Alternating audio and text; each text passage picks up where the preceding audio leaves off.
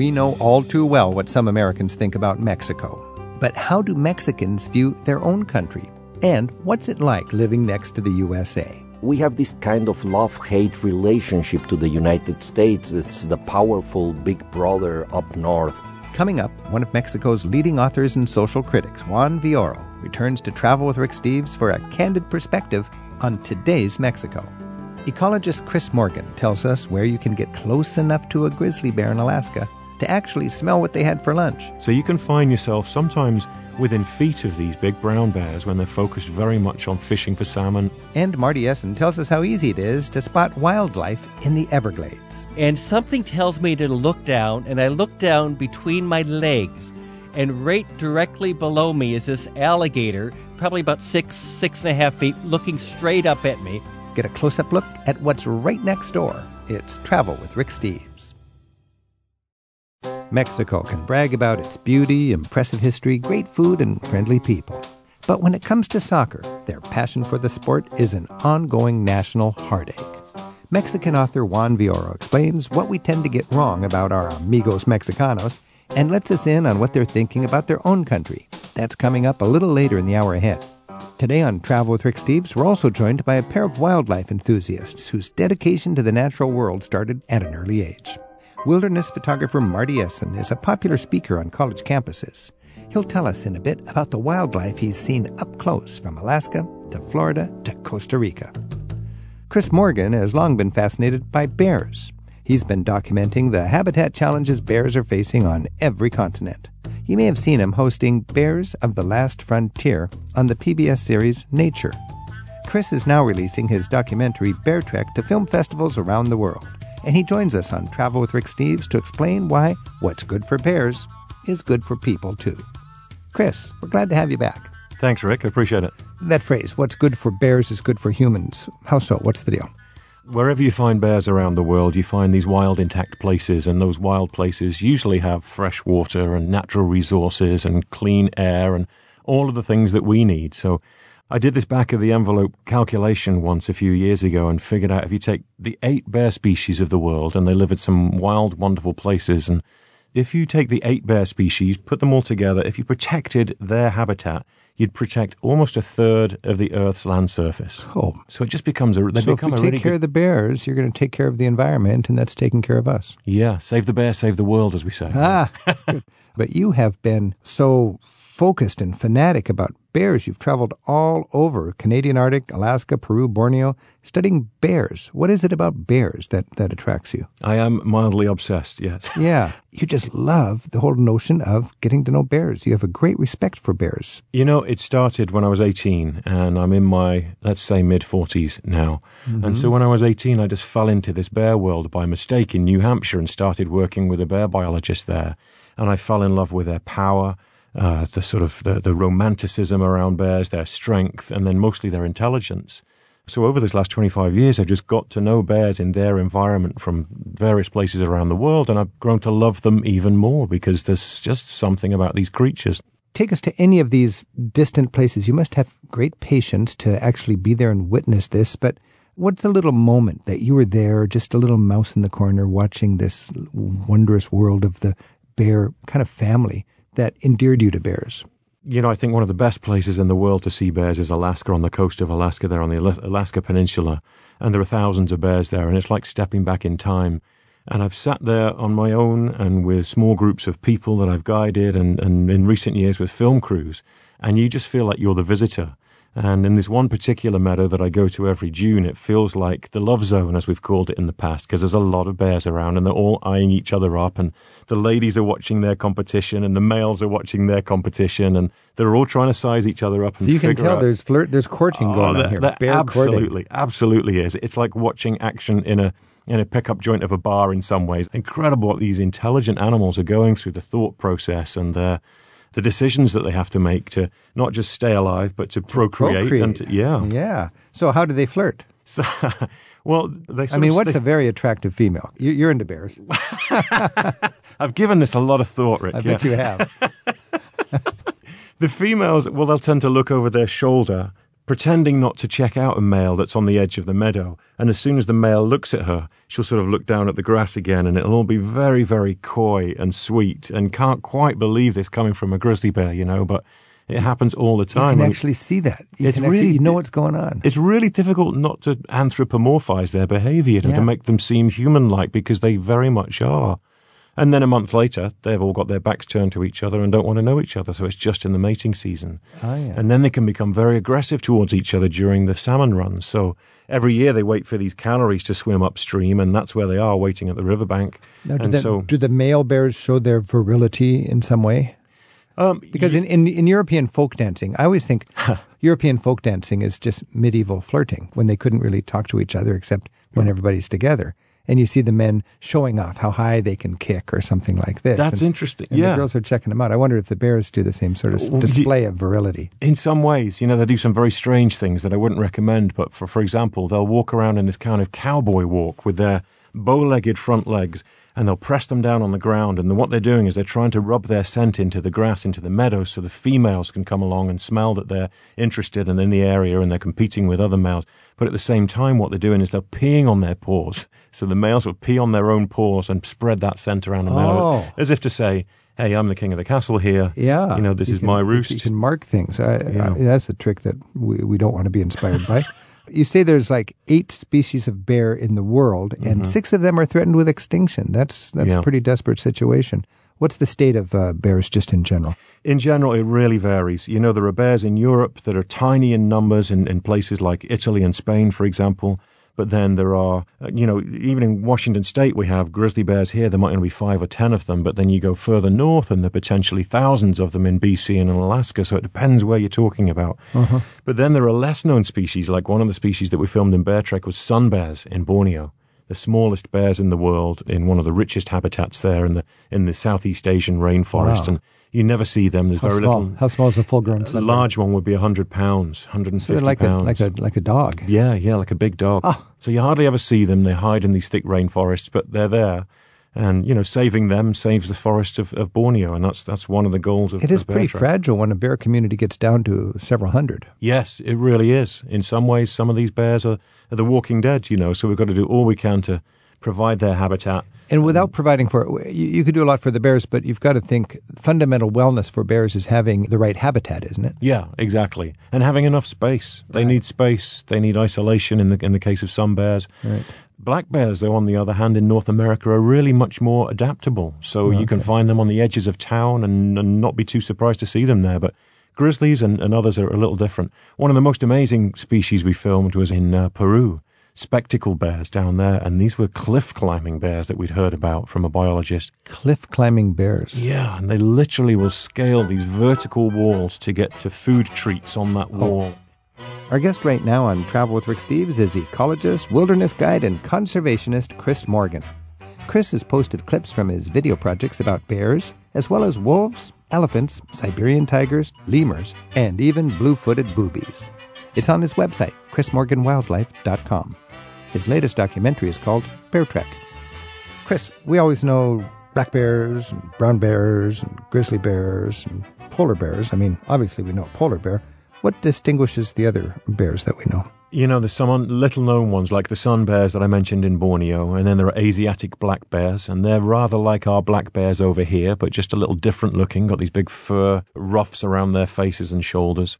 And there are, perhaps the most iconic bear in the world, the giant panda. The panda, is it endangered or thriving? Yeah, it's endangered, yeah. There's only just over 1,000 of them left in the wild in these mountain ranges in China, so they need all the help that they can get. Do you get to the point where the reality on this planet is it's only going to survive with human help in zoos?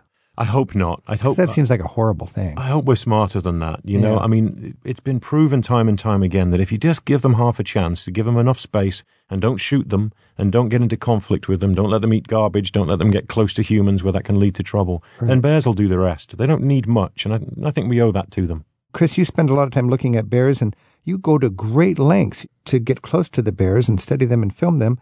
Do you ever find that your enthusiasm puts you in a situation where you're in danger? Yes.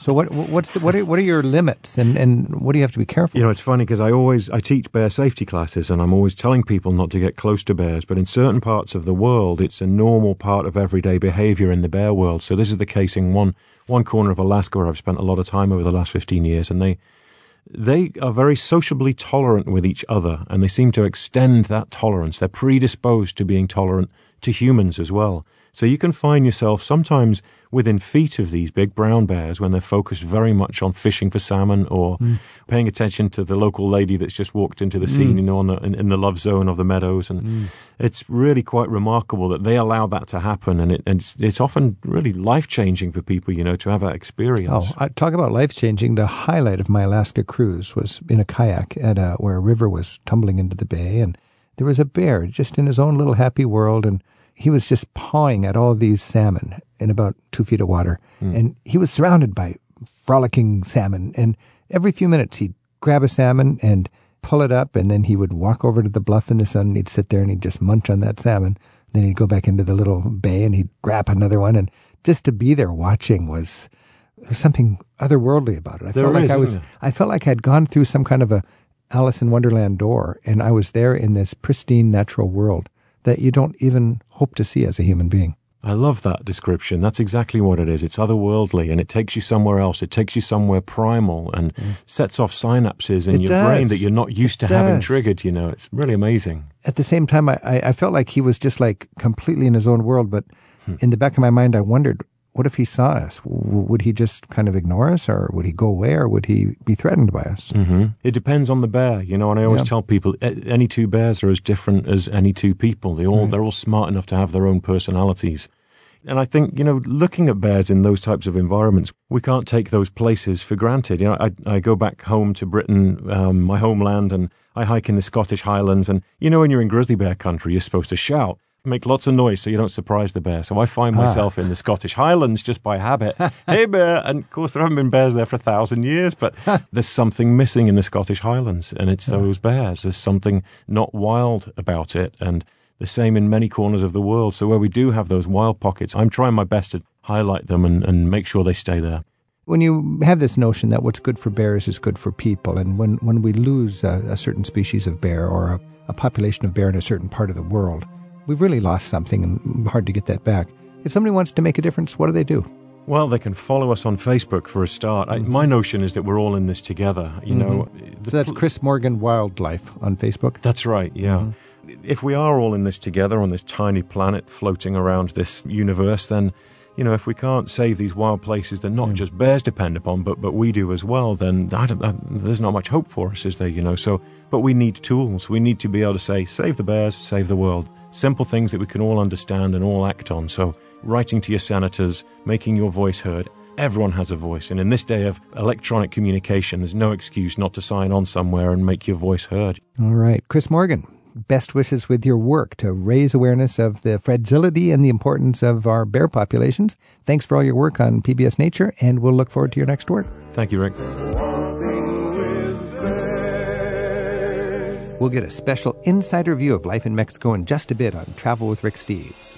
Up next, Marty Essen shows us what you'll find when you go to extremes in America's wilderness refuges from the Arctic to the Everglades. We're at 877-333-7425. When wilderness photographer Marty Essen camps out, he tries to look at his surroundings from the point of view of the birds and animals who call it home. Since he last joined us on Travel with Rick Steves, Marty's been visiting Alaska's Arctic National Wildlife Refuge and the Florida Everglades.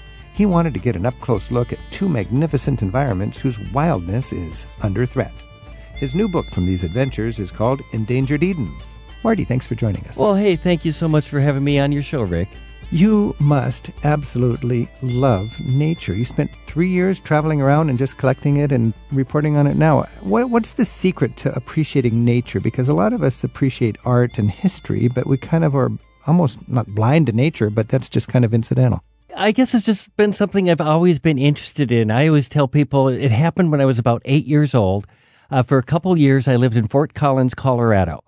And I had a friend whose father was a zoologist. Mm-hmm. And down in the basement, they had all these animals. They had Gila monsters and rattlesnakes and all these creepy crawly things. Yeah. And of course, we were forbidden to go down there. And that's all you need to do is tell an 8-year-old that you can't go down in the basement. Oh, so, of and course, all those creepy crawlies sort of inspired you to reach out and appreciate them across the planet. Exactly. In my books, I talk about all different types of wildlife, but I do have this special love for animals that aren't necessarily warm and cuddly. I'm paging through your book here, Endangered Edens, and you just wouldn't want to take too many of these animals to bed with you. No. Okay. It's basically 4 chapters, one on the Arctic up in Alaska, one on Florida Everglades, one on Puerto Rico and Costa Rica. Let's just talk for a little bit about that. Well, why did you choose these 4 areas? Well, the Arctic National Wildlife Refuge was a natural for me because I'm really big on conservation, and it's one of the most, one of the most endangered Edens, certainly in the Western Hemisphere. Your wife said, looking out the airplane window, Deb said, "This is the best in-flight movie ever," and she's just looking out the window. Well, that was the flight up there. The flight up to the Arctic Refuge is one of the most dangerous but most scenic flights you could ever be on, because what we did is we flew from Montana up to Fairbanks, Alaska, right. And then you get on a small, basically a bush plane, a single-engine bush plane, and we're heading north, and you have to go over the Brooks Range Mountains. And where you're heading toward the Arctic Ocean. So you've got the wind from the Arctic Ocean blowing into the face of the airplane. And I'm sitting in the co-pilot seat, and I've got headphones on, and I'm listening to my pilot talk to another pilot who had dropped some other people off from our group in the Arctic Refuge before we got there. Right. And he says to my pilot, he says, "I almost ran out of engine." And I turned to the pilot and I asked him, "What does that mean?" He said, "Well, there was so much wind that the airplane almost stalled. He almost didn't have enough power to get over the mountains." So you got over the mountain, and then you come down into this natural kind of wonderland. Right, you come into the Arctic National Wildlife Refuge, which is very flat. Your plane leaves you there? And you're camping and you land, the plane has special balloon tires so it doesn't hurt the tundra, and you land on the tundra. Because you don't have an airstrip, but you just land on the tundra with these big boom, boom, boom, boom, rubber wheels. And they have a special place where they land so that they're not landing all over the place, because it probably does a little bit of damage, but we want to keep that as little as possible. Okay, Marty, tell me, George, just how desolate is it? How quiet is it? What's it like? Because I've never been in a situation that's that completely in the middle of nowhere. It's really, you get a special feel there. First of all, we were there right before summer solstice, so the sun does not set. The whole idea is, and we hit it exactly at the right time. You want to get there after the snow is melted, but before the mosquitoes come. It's flat, but then there's wildlife all over the place. We saw grizzly bear. There are birds everywhere. The birds that we see here in the main part of the United States, in the lower 48 states, they go up there, and that's where they have their babies.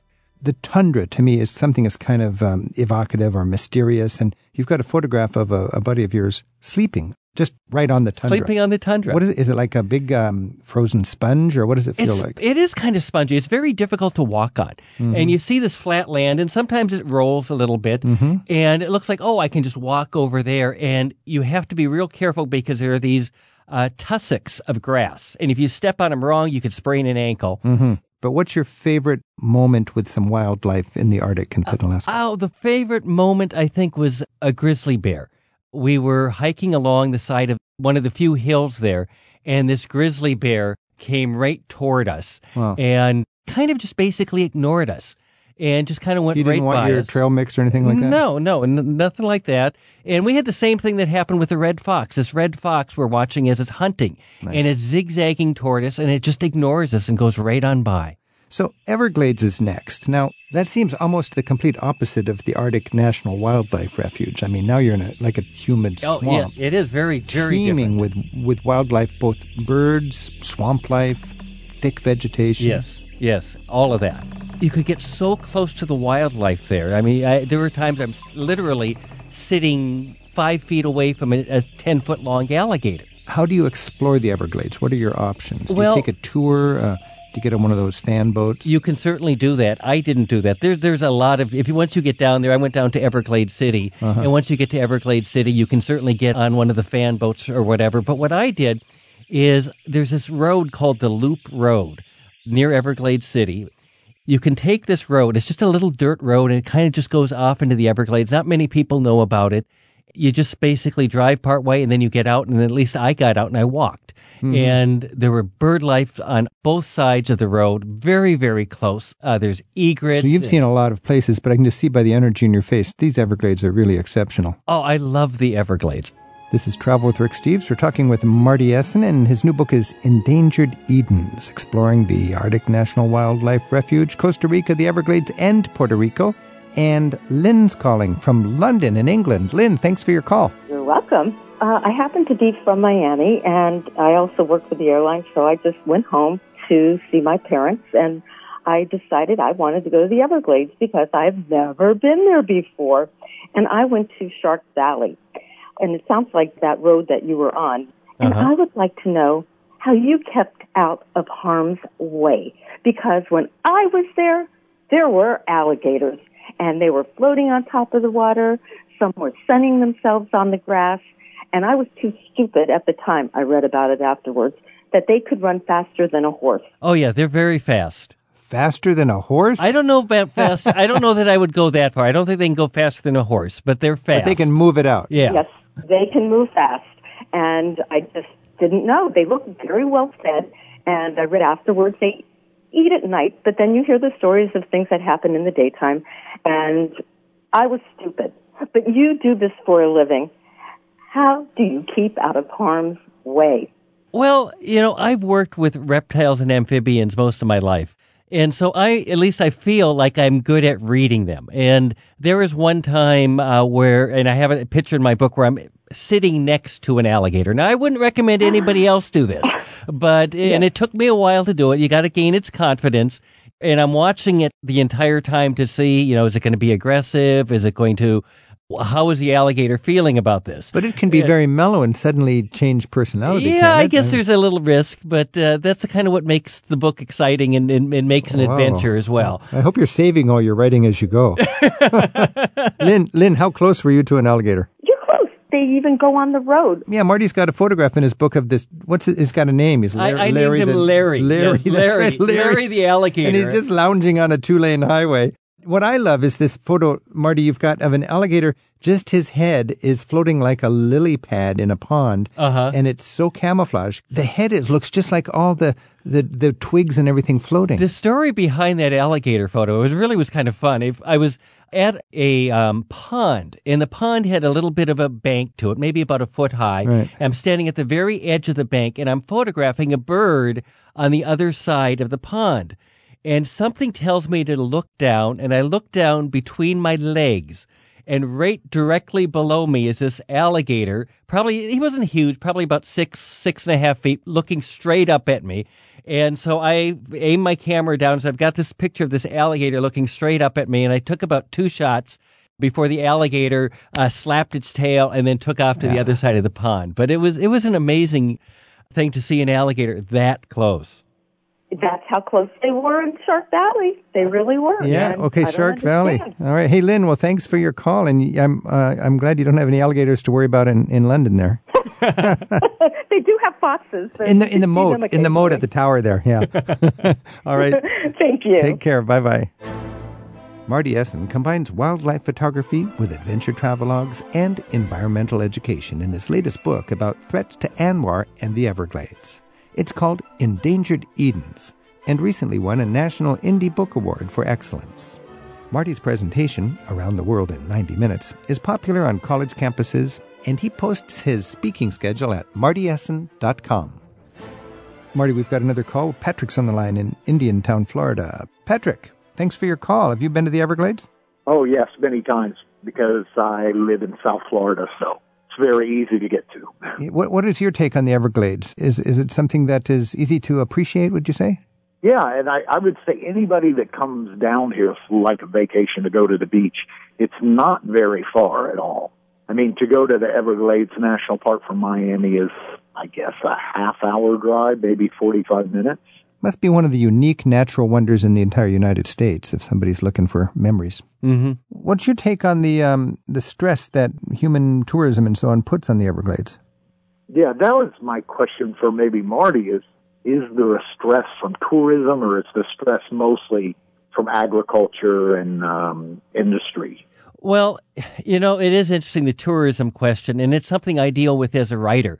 Do I want to tell somebody about this, whatever great place I'm visiting? Because, if people start going there, well, maybe it's going to get ruined because there's too many tourists. Mm-hmm. On the other hand, I think people once people see something and they like it and they appreciate it, they want to protect it more. So I kind of look at it that way. I think the biggest stress with the Everglades is the potential of what could be happening with global warming, because the Everglades are very, very low and it's fresh water. But is it close to sea level? Yeah, it's basically at sea level. Oh, my goodness. So that is a freshwater environment. So if salt came in... Salt water comes in there. It's not like an alligator can all of a sudden become a saltwater crocodile, or it's not like the egrets can drink salt water.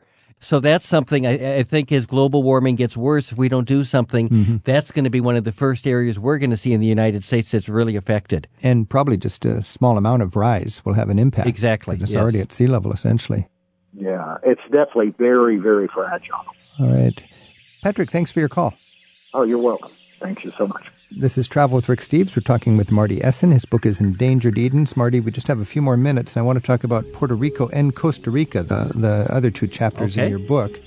Thinking about Puerto Rico, I was struck by the photograph of cactus right by the sea. That was such an interesting... because I've never seen that really before. I haven't either. It was the Guanica Dry Forest. Yeah, it was such an interesting thing to see this desert going right up to the ocean. 90% of the people that go to Puerto Rico, they just go to San Juan and do their sightseeing there. Yeah, but clearly you got out, and it's a wonderland for naturalists. Well, yeah, you've got the one side where everybody goes. You go to the opposite side of the island. It's laid back. It's quiet. So what threatens the natural habitat in Puerto Rico? I think Puerto Rico, it's overpopulation. There are 3.6 million people that live in Costa Rica. With some serious economic problems. Yeah. So when push comes to shove, they might compromise the environment in favor of people's needs. Yeah. Wherever you have humans encroaching, the animals always seem to lose out. And Puerto Rico, it was kind of one of my funny stories in the book, is we stayed at the Ritz-Carlton, which is this beautiful ritzy hotel. And yet there in the Ritz-Carlton, in the courtyard, we were finding coquet frogs. And it was really kind of funny because everybody's all dressed up. It's a very ritzy place. I happen to be staying there not because I normally stay in a place like that, but because through my credit card company, I got some free passes for 3 free nights at the Ritz-Carlton. But looking for these coquet frogs. They're cute little frogs. Yeah, they're cute little frogs. They're one of the few frogs that never is a tadpole. They go directly from egg to frog. So it's at night, and my wife and I were going through the bushes looking, and this woman comes up to us. She says, "Did you lose something?" I said, "No, we're looking for coquet frogs." And she says, "What? There are animals there?" Oh! And she goes and takes off, and it was just... But you can find wildlife everywhere. And you also found snakes eating bats. That was really my main reason for going to Puerto Rico. To me, it was one of the animal wonders of the world. We hiked out to Colebrone's Cave, and we could only get in through the university, and they're doing research there. And we arrive late at night, and rain is coming down. It's dark out, and all these thousands upon thousands of bats come out of the cave, and holding onto the side of the cave, onto the sheer rock face, are these 6-foot-long Puerto Rican boas. Waiting for dinner. It was a snake fast food joint. And so you were there with your camera. I was there with my camera, and I got some great pictures of these boas just snapping out fast and food, grabbing. A buffet. Yeah, grabbing. Down at the bat bar. It was great. Finally, Costa Rica. Now, I found it very interesting. You sort of, true confessions. You said you were sort of exhausted after writing this first book, and you didn't know if you had another book in you, and then you went to Costa Rica. And then it changed. Yeah. What was it about Costa Rica that revitalized you? Well, it was just, I love Costa Rica. A lot of Americans are going down there and moving down there, and I can see why. I mean, it's just a great place. Now, I did Costa Rica a little different than a lot of people. A lot of people will explore a lot of the country. This is the one trip that my wife and I did where we stayed in one place. We went to this little place where we rented a cabin. You can only get there by boat, so there are no people around, and we basically explored this tract of rainforest for a week. And it was like we were talking about before about animals with camouflage. That was the great thing about being in Costa Rica and staying in the same spot. We'd hike the same areas, and each day we would see more and more wildlife that we wouldn't have seen the first or the second day because our eyes weren't yet accustomed to it. Everywhere you look, there's fertility. Yeah. The plant life there was amazing. The monkeys were amazing. The reptiles and amphibians were amazing. I just love Costa Rica, and it's one of the greenest countries in the world. What is Costa Rica doing right that other nations could learn? What they've done is they've taken 25% of their land, and they put it aside for conservation. And, one of the ways they were able to do this is they got rid of their military about 50 years ago. And it seems kind of interesting that you can have a country without a military. They can put money into conservation. They can put money into education. Their literacy rate is almost the same as the United States, just a little teeny bit less. Their life expectancy of the residents of Costa Rica is exactly the same as the United States. So you have a country that is capitalizing on being green. And being peaceful. Being green and being peaceful. And it's actually good for the economy. It's great for the economy. In El Salvador, it's just the opposite. Yep. They've got a lot of military expense. They've raped their environment, and they're paying the price for it. And Belize is kind of doing a lot of close to what Costa Rica is doing. This is Travel with Rick Steves. We've been talking with Marty Essen about his book, Endangered Edens. Of all of this loving of nature that you've done, Marty, and with your wife working on these projects, just can we close with your idea about the biggest lesson we can learn when we get close to nature and we really take a moment to appreciate it? Well, the biggest lesson, I think, is just get out there and enjoy and then try to protect it. It always seems that when you have industry versus the environment, people always say, well, let's find middle ground. And middle ground always seems to be on the side of industry. And we need to protect these places. I want these places to be, one of the reasons I wrote this book is I want these places to be here in the same form they are for my son and for my granddaughter and maybe whoever, my great-granddaughter if I have that. And I want those people to be able to enjoy the same things that I'm seeing now. Marty Essen, thanks so much for joining us. Well, thank you so much, Rick. It's been great to be on your show. Where the spirit grows and it never dies, where the west wind blows and the jackpine leans. One thing outsiders often notice about many people in Mexico is an ability not to take themselves too seriously. Unless, that is, you're talking about El Football. Up next, Juan Villoro joins us for an entertaining and provocative insider guide to life in Mexico. It's Travel with Rick Steves.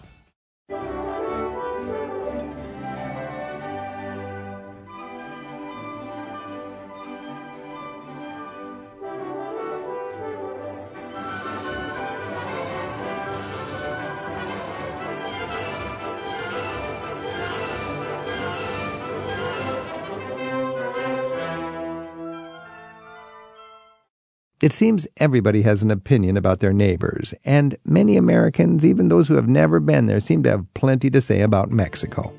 Apart from the names of some resort towns, most of us don't really know very much about our neighbor to the south, how it works, or how the people in Mexico view their own country. For an insider view, Juan Villoro is back with us now on Travel with Rick Steves. He's a leading author and social critic in Mexico City. He has a reputation for having an outrageous sense of humor, and his stories take on topics like machismo, corruption, and even the love-hate relationship Mexico has with its soccer teams. The first English translation of one of his novels will be out soon. His publisher is calling The Reef a satirical, vaguely dystopian crime story set at a resort in the Caribbean. Juan joined us recently while on a speaking tour as he was promoting the English-language release of a collection of short stories called The Guilty. Juan Villoro, welcome back to Travel with Rick Steves. Thank you so much, Rick. What is your hope for an American who reads your book, The Guilty? Well, when you think about another country, you always have misconceptions. I grew up in Mexico in the 60s, and of course I had a strong influence from rock music and the counterculture of America. And once I met a guy who was going to San Francisco, and I asked him to bring me hippie pins. And I was surprised when I received these pins that one of them had the legend, God is alive and well in Mexico City. So for me, growing up in Mexico and hearing Bob Dylan music and Grateful Dead and so on, I thought that America was the land of flower power and the land of freedom. And suddenly I realized that Vietnam dropouts, they wanted to be in Mexico because for them, Mexico was a land of peace and freedom. So you have misconceptions about countries, and my short story collection, The Guilty, addresses some of these misconceptions.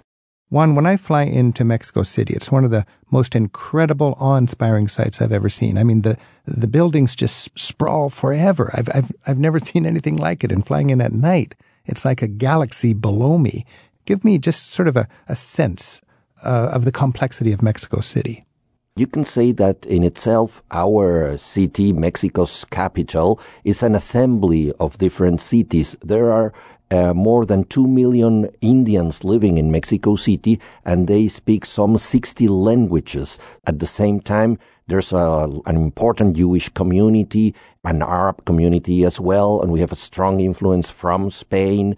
And, of course, it's a modern and postmodern city. So it's a city made out of layers of different historical moments. So, for example, if you go to downtown Mexico, to the main square in the city called El Zócalo, and if somebody has to make a hole in this place, for example, to put telephone lines or something of the sort, you will immediately find the remains of an Aztec pyramid. So we know that underground there is another civilization, and on the surface is the Spanish capital with colonial buildings, and then in the outskirts of the city you have a place that resembles Silicon Valley in one part of the city, and shanty towns and terrible places with no names. So we have this kind of contradictions all over Mexico City.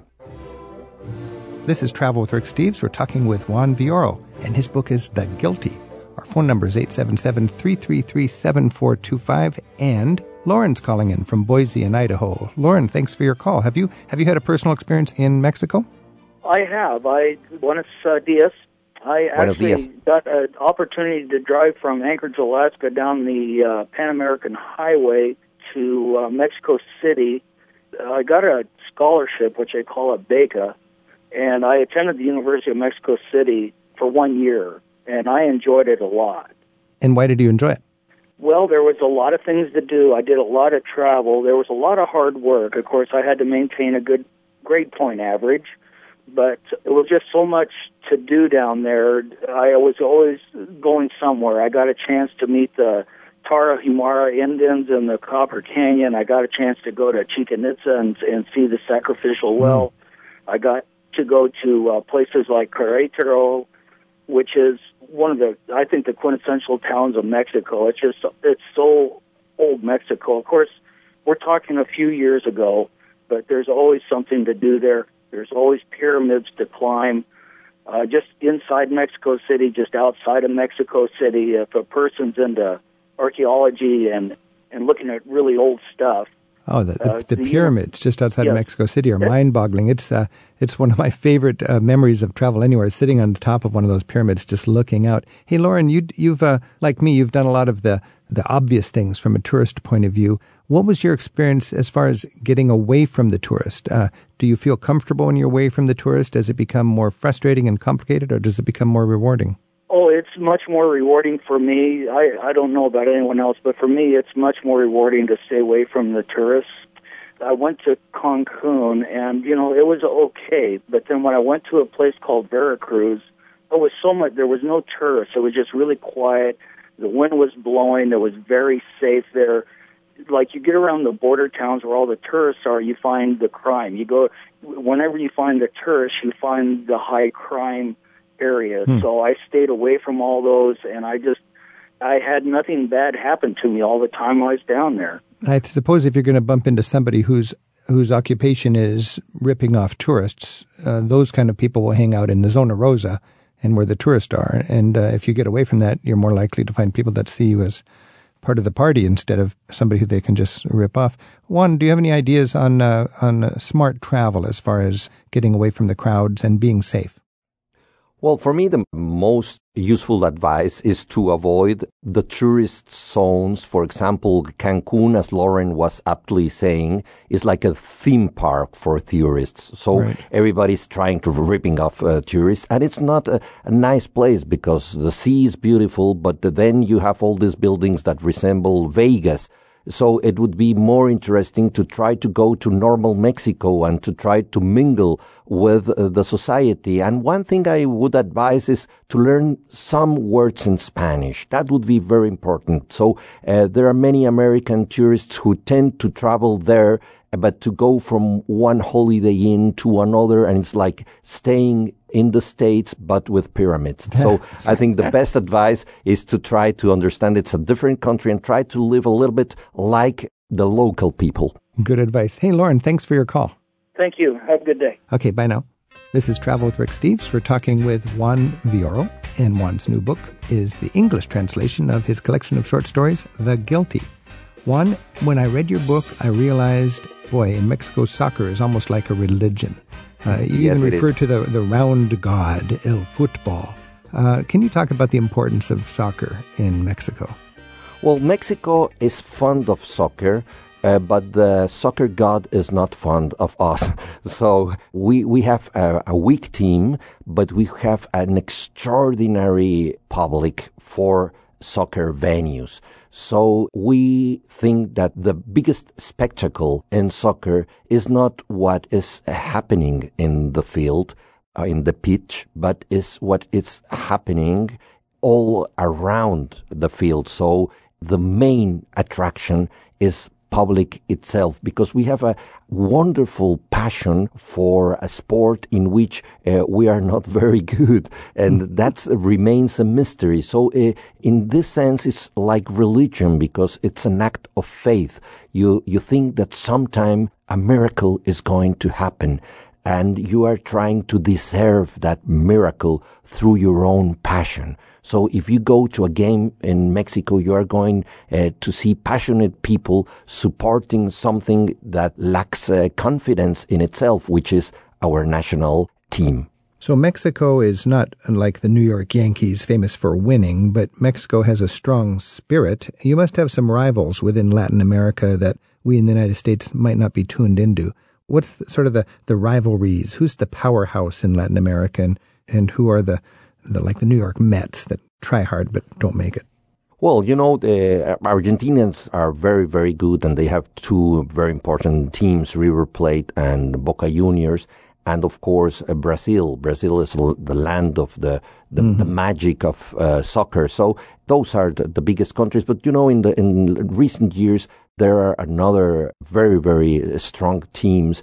For example, Chile's national team is great. They are the current owners of the Copa America, which is the America World Cup, because the States and also Canada are involved in this competition. And Uruguay has always been a strong team. There are a lot of very, very strong national teams. Colombia is progressing a lot. Is the United States seen as hopelessly losing, or do they have some respect among Latin American teams? Well, being a Mexican is terrible, because our dictator, Porfirio Diaz, he used to say, poor Mexico, so far away from God, so close to the United States. So we have this kind of love-hate relationship to the United States. It's the powerful big brother up north.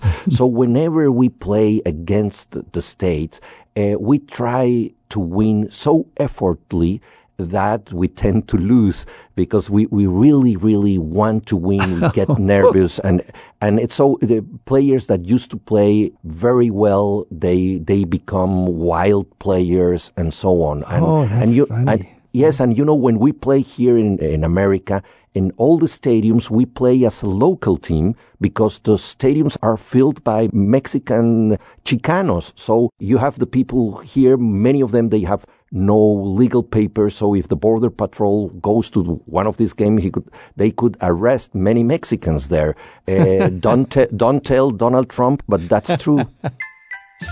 Our guest, Juan Villoro, is often called one of today's most important authors and social commentators in Mexico.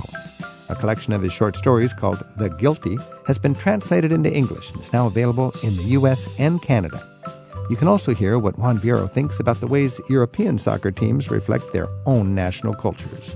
That's in an online extra to this week's show. Look for it in this week's program notes in the radio section at ricksteves.com. Juan, we were talking about soccer being like a religion in Mexico, but there also is another religion that's close to the hearts of Mexicans, and that is Roman Catholicism. And Pope Francis visited earlier this year, and he seemed to have been as popular as John Paul II when he visited. What's the news with the Mexican embrace of Roman Catholicism, and how is Mexico dealing with the scandals that the church is dealing with lately? We have a strong following in Mexico related to Catholicism. We are the second largest Catholic country in the world after Brazil. So the visit of the Pope Francis was very, very important to many people in Mexico. And of course, the government, they tried to make propaganda for themselves. And the Pope addresses some very important issues because our church has been a traditional church and has tried to cover sexual scandals inside the church. And there was a very important message from the Pope to say, you don't have to behave as lords of the church. You have to follow the people. You belong to the people. And the Mexican people start with the original inhabitants of that world, the Indians, the Indios, the Indians. So that was a very important message. And the Pope went to Chiapas. You know, in 1994, the Zapatista upheaval became very famous because the Indians, they organized themselves to fight for their rights. And so he met people related to this movement, which is a leftist movement, but it has strong links with the progressive priests who belong to the theology of liberation. So it was a very interesting visit. I think this is going to have some follow-up inside the Mexican church. We expect some changes there. And the message of Pope Francis, I think it was very, very important to many people in the country. In Mexico, is there still a dynamic of liberation theology on one side and what I consider escape theology on the other side, where you just relax and accept the unjustness in your life today because everything will be okay when you get to heaven? Is there still that tension? Yes, there is. And, when John Paul, the Pope, went to Mexico, he tried to protect this kind of escape theology, as you aptly put it. And now Mexican Catholic community is expecting some changes. And because it's very important to have a modern church more open to the real and social problems of a country like Mexico. Could you say if one pope was more sympathetic with escape theology and one was more sympathetic with liberation theology, John Paul II would have been the more conservative escape theologian, and Pope Francis would be more sympathetic with liberation theology, which works for social justice? Yes, it is. And it's a matter of survival for the church. I mean, it's liberation theologies maybe went too far away from the church because it's important to understand that the pastoral duties of somebody who belongs to the church, these duties, they are not only inside the liturgy, they have to address social issues outside in the streets, in the fields, and wherever. But maybe liberation theology went too far away and they were supporting guerrilla movements. Yeah, and Pope Francis would be making it a little more reasonable. More reasonable, of course, Yeah. and I mean he's a master of equilibrium, no? And well, he's trying to modernize church without destroying the church. That's a very interesting dance. A very delicate dance. Exactly. As a traveler, if you want to feel the passion and the heritage of the Catholic Church in Mexico, what would we do? What would be a good tip for understanding that? Well, it would be very understanding to attend the Mass at Santo Domingo in the core of Mexico City. It's a wonderful Baroque church, and there you can find some priests that are very interesting. For example, priest Juan Pablo, who used to be a close friend of Luis Buñuel, the filmmaker. And here you have a Dominican priest who is very well read in literature and who has done films himself. And he was the confessor of Luis Buñuel, who was a famous atheist. But sometimes even atheists, they do need a confessor. So if you attend Mass, you are going to see a very, very interesting combination of ancient Catholic rituals and the new rhetoric of a country waiting for hope and trying to find in faith a way of changing its own society. And what is the name of that cathedral in Mexico City? Santo Domingo. Santo Domingo. This is Travel with Rick Steves. We've been talking with Juan Villoro. His book is The Guilty, a collection of short stories newly translated into English. Juan, I'll still never forget the majesty of coming into Mexico City from that airplane window, and then the excitement of being in Mexico City and going into the underground and being immersed in the markets and swept away in the churches and enjoying all the 24/7 festival of life when you go to the right places in Mexico City. Can we finish up this conversation just with an image you have of Mexico City that you'd like to share with our listeners? Yes, what you say is very interesting because the grandeur and at the same time the mystery of Mexico City. When you land there by night, you see almost like a galaxy of lights. And you can ask yourself, is it possible to live in such a place? We think sometimes that there's no purpose to this gigantic place, but maybe it's the secret map of the sky. Wow. Juan, this has really been fascinating. Thank you so much for having me here. Oye, vuelvo a comenzar, voy llegando a este lugar sin ti. Oye, vuelvo a comenzar sin saber cuándo estaré en el fin. Travel with Rick Steves is produced by Tim Tatton with Sarah McCormick and Isaac Kaplan-Woolner at Rick Steves Europe in Edmonds, Washington. We get technical help from Andrew Wakeling and Dana Bublitz. Our theme music is by Jerry Frank. Thanks to our colleagues at KPLU Tacoma for studio help this week. Find out how you can be on the show with Rick and his guests in our next batch of recording sessions. Details are in the radio section of ricksteves.com. Each year, Rick Steves tour guides take free-spirited travelers on escorted tours all over Europe, one small group at a time. Choose from 36 exciting itineraries covering the best of Europe from Ireland to Istanbul, Paris to St. Petersburg, and practically everywhere in between. For a free catalog and Rick's Tour Experience DVD, visit the tour pages at ricksteves.com.